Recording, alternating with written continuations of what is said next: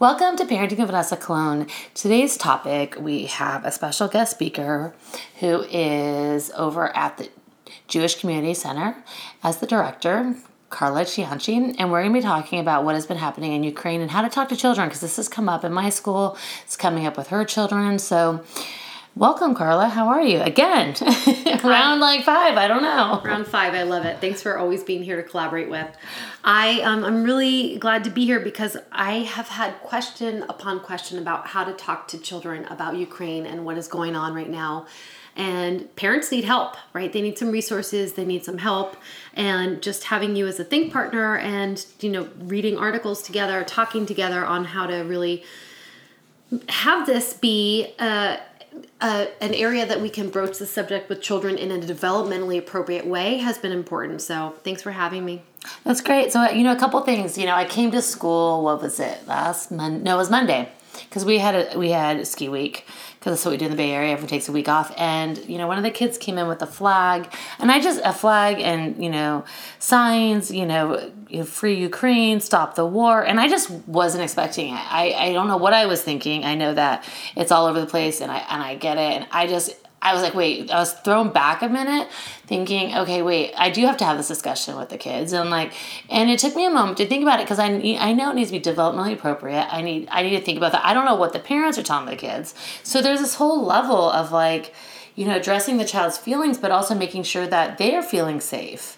And so how are you handling it at your school? I think that's the crux of this, right? Is how to tell children that they are safe, that Ukraine is very far away, to validate their feelings. But also we're carrying around a lot as adults, right? We are visibly upset. We are sharing sometimes, with our partners, spouses, colleagues, friends, right? We're having these conversations, maybe not in front of them, but they're aware and attuned of all of this going on. We're right in Laurel Village at my JCC, the Helen Diller, and what happens is they're taking field trips, right? And they're walking around and they're seeing the newspapers and they're seeing pictures of, devastation, destruction, of strollers lined up in the train stations, and they're asking questions.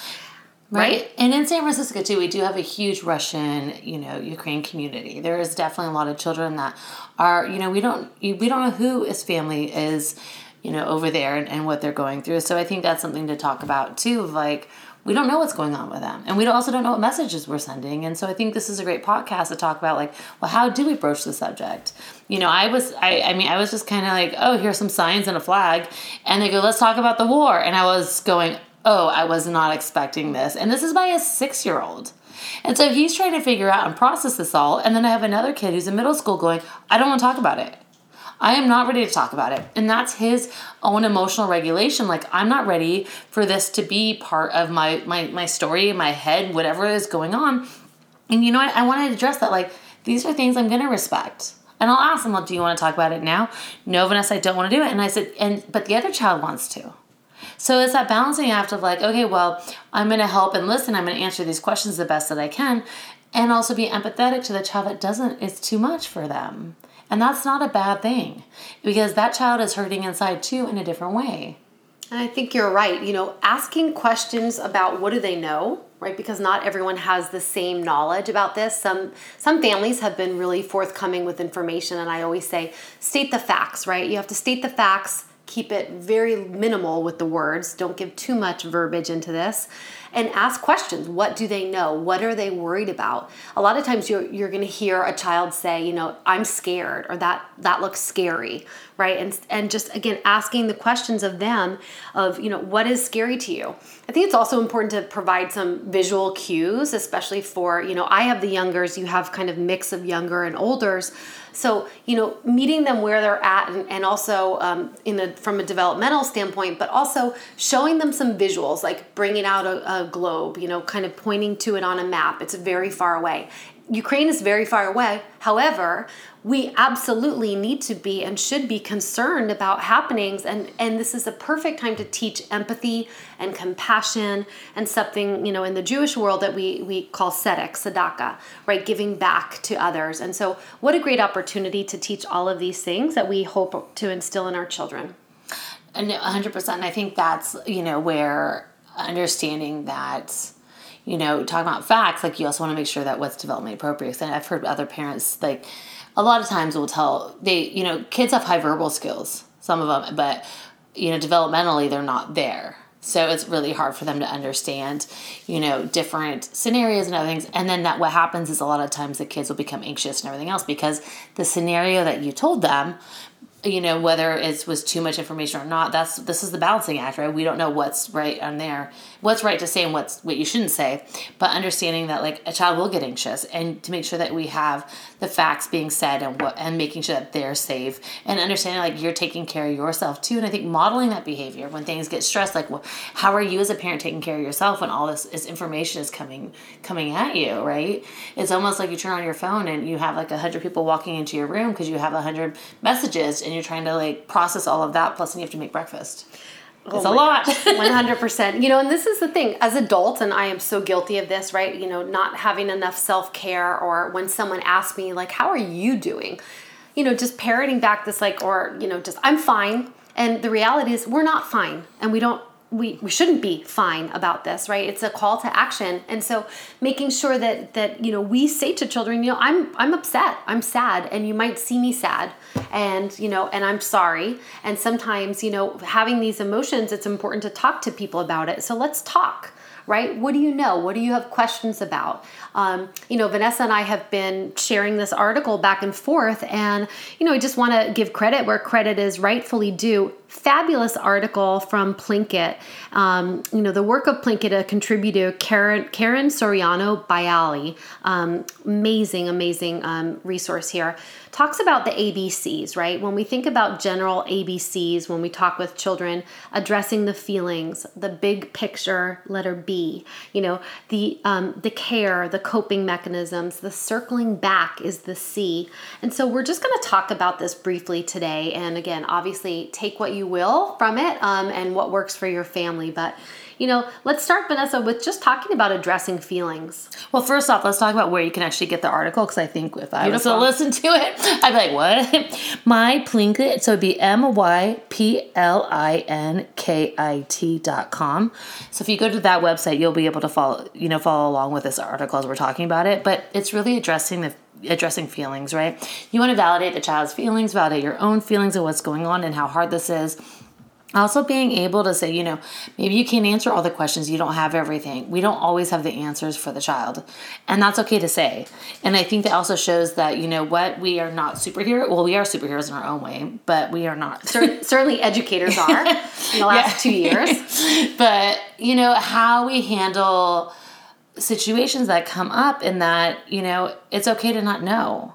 And it's okay to teach, like, well, I don't know, and this makes me nervous, but like, how do you sit when you're feeling nervous? And to be able to be on the child's level. And I think this is a time where, if you're having this conversation, I call cuddle time or quality time, like really be able to like have that moment with your child and be able to hold them in their lap and have that conversation, to be able to validate their feelings and understand that, this is scary for both. But at the same time, they are safe. Again, like as Karla said, how far everything is from Ukraine and the distance on there and everything else. But like, there is that piece that they are safe emotionally and physically. One piece I want to call out that you just brought up, this cuddle time, this quality time.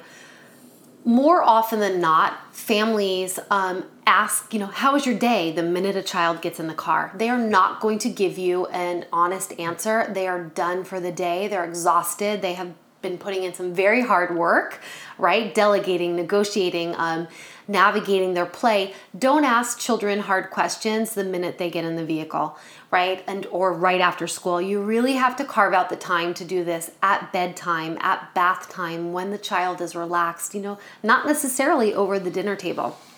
So having that opportunity to have, that cuddle time is really key in making, I think, the most impact in the questions that you're asking. And it also just brings that safety net. I am a parent, and I'm keeping, if you're looking at attachment issues and other things, like I'm the parent, I'm going to keep you safe, and that's how I'm going to keep you safe. So thanks, Vanessa. So Vanessa really was talking about that addressing feelings. I want to talk a bit about big picture. And so big picture is really like finding out what they know. Often, what worries us as adults is not what worries children. And so finding out what are they concerned about? Where are their questions? What do they need more information about? What specifically feels scary, right? As again, just speaking as where we are in Laurel Village and the proximity to walking through the neighborhood, they're watching these images, either in your homes, right, in our own homes, on the TV. They're hearing about it in the media. They're seeing it at the news. I always say newsstand. That makes me sound so like New York because we don't have newsstands here anymore.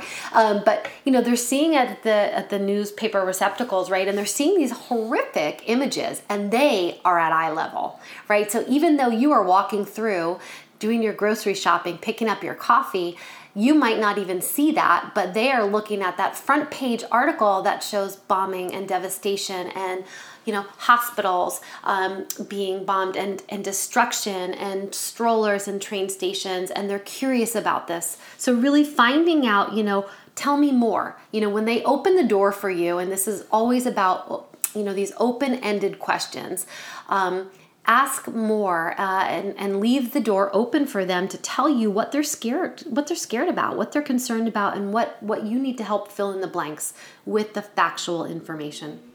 That's the key thing. That is the key thing, is that being able to give the facts. And I think people don't realize that a lot of times children, when they get in their imagination and they're starting to go into a different realm of things, that's their anxiety picks in. It's almost worse. It's like when parents are fighting and they don't know what they're fighting about, and everyone's trying to hide it, but they all know. You feel it. Yeah, you feel it, and then all of a sudden your brain goes into somewhere else, and then it's a lot worse than what it is. So how do you make a child feel secure? And those are the things to think about, because you want to make sure that you're giving the right information. It's also developmentally appropriate. There's times that, some kids might not understand what you're saying, but again, if they have strong verbal skills, they might seem like they know a lot more when they don't cognitively. They might have heard a conversation, they can repeat it. Oh, these parents are amazing, let me tell you. That's the piece too. And, we as educators, we take our cues from the children, and we're carefully observing and listening to conversations that are happening that are not facilitated by us. What I mean by that is that we're watching them in their dramatic play corners, right? We're watching them as they play with their dolls, as they play with their puppets, as they act things out with their peers. That is going to give us perfect intel to what is happening. What are they curious about? They make sense through, play. And so being able to watch this and bear witness is going to be kind of like a little snippet into what they're understanding. Yeah, no, I totally, and then we go into the C of this approach, care, cope, and circle back. You want to be able to cope with whatever's going on, which is being able to model the self-care that a parent is going to do. Right? But be able to take a break and I know this is hard and it's hard for everybody. Acknowledging that. I think, again, that goes back to addressing the feelings, but acknowledging it. But how are you acknowledging it? And how are you coping with this huge emotion? I guess big emotion, I would say. Feelings. And, again, speaking to the empathy and the compassion piece, which I feel like should be up here with the C's too. We care, we cope, we have compassion, and then eventually we circle back, and we circle back often, right? As often as needed. The care piece is key in creating, change agents, and change makers in our world. Having children that have agency and can be advocates for others, right? Especially others that maybe aren't able to be advocates for themselves. Because I work in a Jewish institution, and because we are very close to the holiday of Purim. We are connecting it to that. And, Vanessa, I know you also grew up in a Jewish household, as we're talking about Purim, connecting it to the story of Queen Esther, right? Standing up for those who are not brave enough to stand up for themselves. And when we think about this, when we think about who we are as leaders in community, and I very much view you as a leader and partner in community, which is why we do this so often together.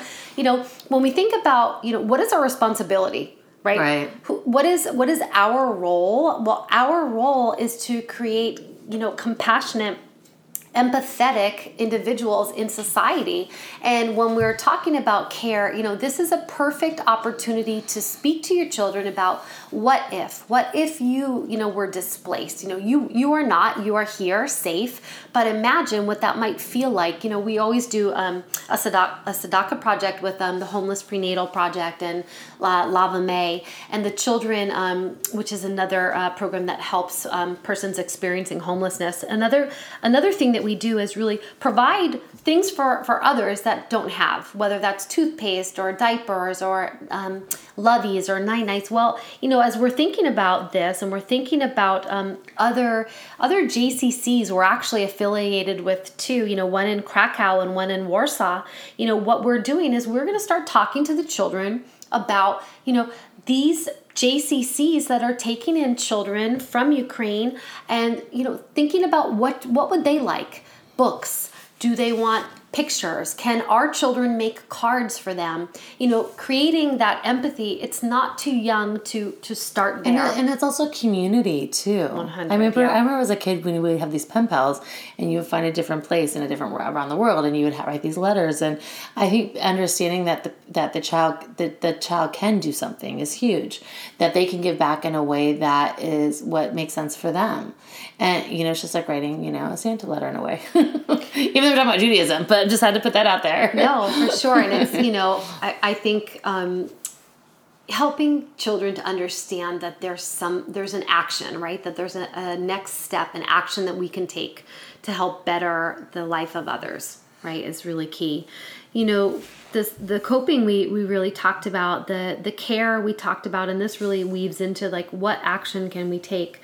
But this circling back, even if it's really like quick and it's not lengthy, but just what happens, I think, for us as adults is we are constantly processing, right? Even in our sleep, in our dreams, when we're having that REM sleep. But here we're constantly processing information. Children, we might have this conversation with them and they might not be ready. And maybe 6, 7, 10 days from now, all of a sudden something happens again and you realize that they're back to that conversation. Mm-hmm. Take that cue, be listening, be careful observers of what's going on, and then circle back with them as needed, right? And say, yeah, we did talk about that last week. Sounds like that's still on your mind. You know what? It's still on my mind too. I've been thinking a lot about that. Think this is so helpful on so many levels, and I really appreciate everything that you're doing. Is there a way that they can give back, or is there a website? Do you know any information? Because we can also put this on the podcast at the end. Absolutely. And so one piece that we're doing as a community is really thinking about the Jewish Community Federation, right, and how they're giving back to the Emergency Ukraine Relief Fund. That's my strong recommendation. And also, as our community of preschoolers, what we're doing is really thinking about our partners, our sister JCC in Krakow, and really providing donations there for other children that are coming in from Ukraine and for these teachers. And I just thank you so much, Vanessa, for giving us this opportunity to help families. I love having you here. We'll link the article and we'll make sure that there's a website for everyone to give donations, and I really appreciate everything. Thank you again. Can't wait for the next one. Again, this is Parenting with Vanessa Kahlon. Thank you very much.